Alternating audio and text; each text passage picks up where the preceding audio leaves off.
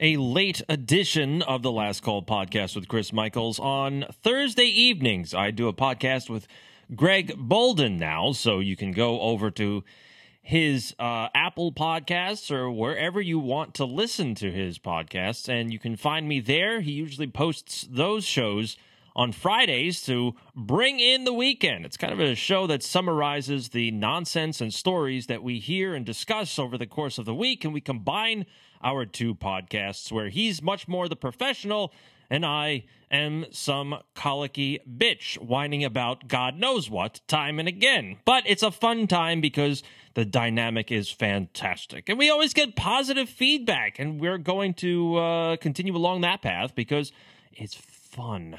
And we like to, or at least me, I like to tweak Democrat nipples because they're so annoying most of the time. Speaking of nipples being tweaked, however, Dove is getting, the people that produce those soaps, they're getting on the woke bandwagon. No surprise there. They're quickly following on the heels of Bud Light and now Miller Lite by producing a commercial. It's about 1.5 minutes long, and it shows a woman of color in a superhero costume fighting a big kind of demonic, partially crystalline, AI-generated monster, and they're going back and forth. And then the shoot is over. You find out that this CGI-created character is actually an actress, and she decides to take off all of the superhero costume, and then lo and behold, we find out that she is just like one of us. She is overweight in a big way, and she kicks back on the couch and just admires her beauty. Now, I did not watch this commercial with the sound on, but I did watch it nonetheless. And let me tell you something. I'm sorry to say, but if you have a weight problem, that's not something to be proud about. It's something to possibly be concerned about for all the health effects. But at the same time, some people can be overweight and be healthy, but not obese. Stop normalizing obesity. Enough is enough. Like, there's nothing I shouldn't say that entirely because that's some people's kicks. There's nothing... There's no way to look at being overweight as a 100% positive. There's a lot of health effects that go on that you probably need to approach. Now, some people can wear the weight well, but this Dove commercial makes everybody just look ridiculous. And then there are people that really start to analyze what women focus on when they play video games, because that's the target audience of all of this. And so they decided to do an heroic type of video game, a first-person shooter type video game where you have the heroine going after a monster. But most women, apparently, now I don't know this, I don't play video games, prefer strategy-style games and RPGs, role-playing games. So even though this commercial is targeted towards a gaming group, it's targeted towards the wrong strata within that gaming group because most women wouldn't even be enticed by any of this stuff. So Dove, way to go for promoting unhealthy eating with your hideous soaps. But that doesn't mean that they're the only ones, because now we have Heckler and Koch, or Heckler and Koch. I can never remember that properly. It's the gun manufacturer. You may know them for creating the MP5 submachine gun.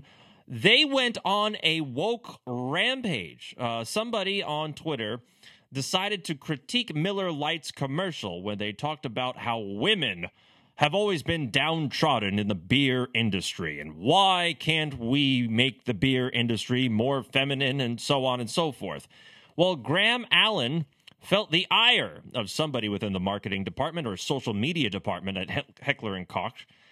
Woke, they say. Allow me to translate. Objectifying women was never a good marketing strategy. In the firearms industry, that was a prominent strategy up until recently. Many industries have done that, including beer corporations. As an actual woman typing this. Okay, there you go.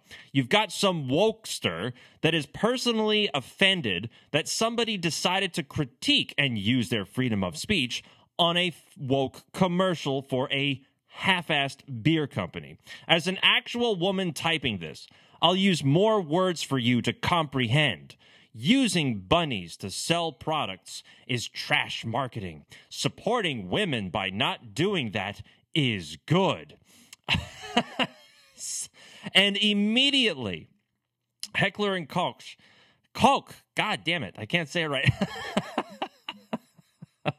Immediately after that rampage, because they said a few other things, they posted on Twitter, "The road forward," with a sign. It looks like a little photograph of a country road, and there's like an exit sign.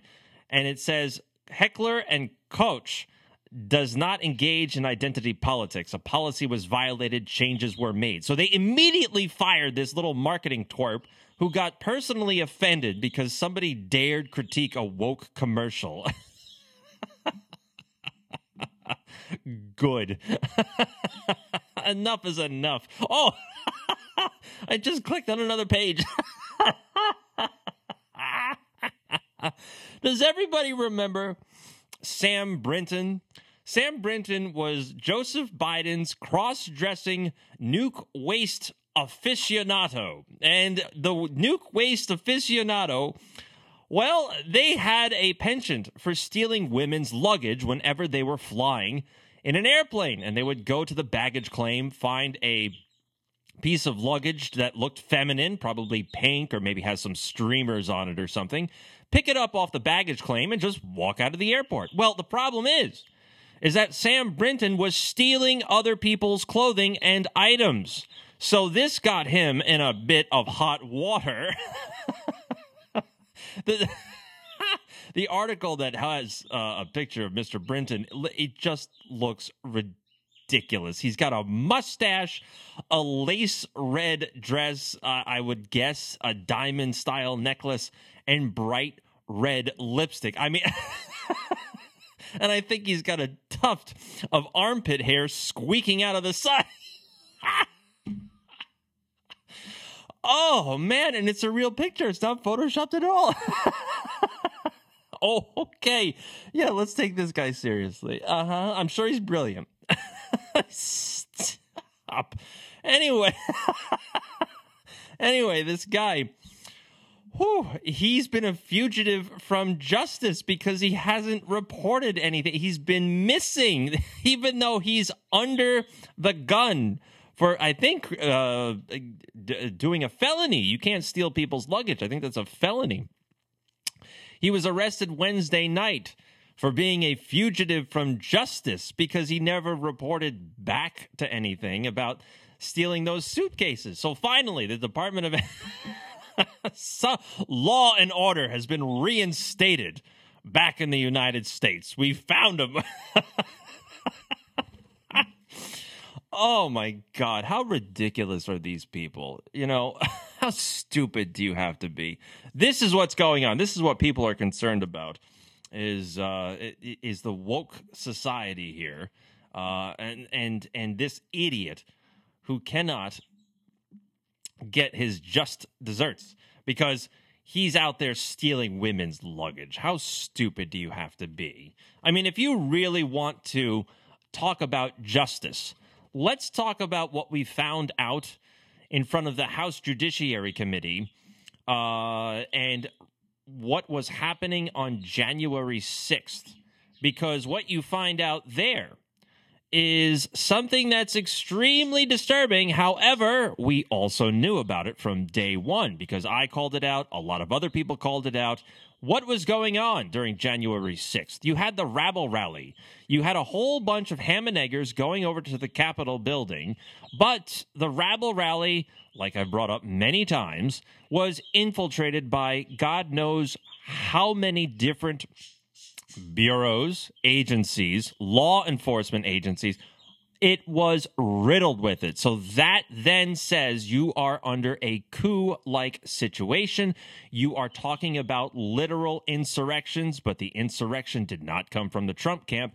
The insurrection probably came from the Democrat World Economic Forum Rhino Republican side of the equation. So once again, you have the inversion of reality, right? This is how those Democrats and these rollover Republicans like the turtle, Mitch McConnell, work. They do the crime, then they accuse their political opponents of the crimes that they commit. Hello, Hillary Clinton and Russiagate, right? That's what they do.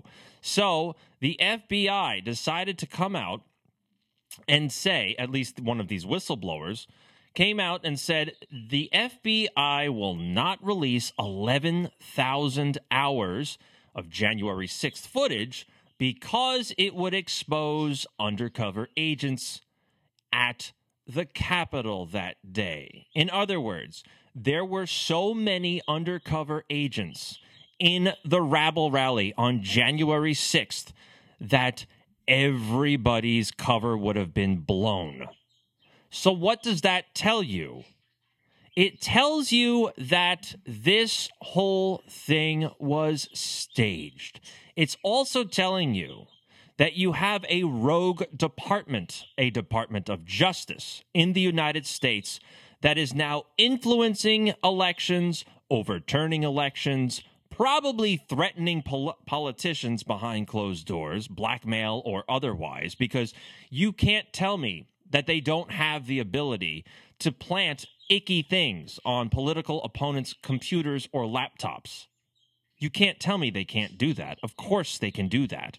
They can either do it remotely, or they could just steal the damn thing, plant something on it, and put it back and make it look like the person that owned the laptop or the computer actually downloaded those icky images. That's how this works. And so they said, because there may be UC, undercover officers, or confidential human sources on these videos whose identities we need to protect, we can't release any of this footage. So right then and there, they're telling you that this whole thing was an inside job. And it was coordinated by who? It was probably coordinated by, I don't know. Could we look at Nancy Pelosi? Could we look at Barack Obama? Could we look at Brennan? Could we look at Mike Pence? Could we look at General Flynn?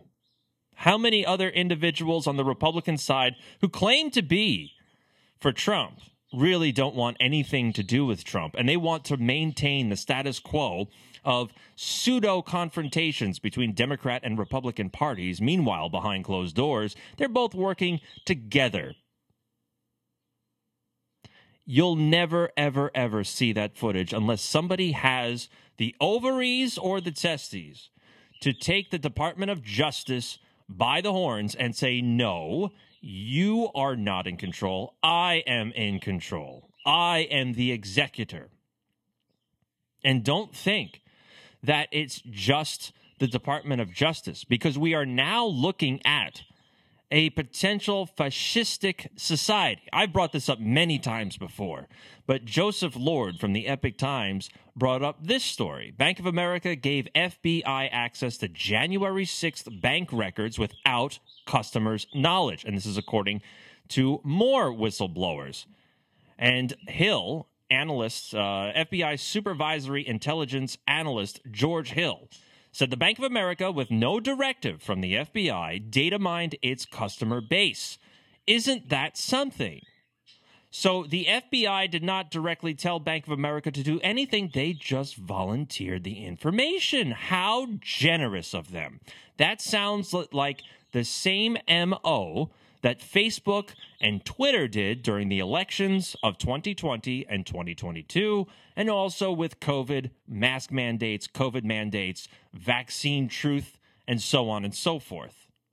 It is an indirect style of governance. You're not going to find somebody with an FBI badge coordinating this. What happens is you've got individuals and executives within these companies that are talking to maybe an NGO or another company that is doing work on behalf of the DOJ.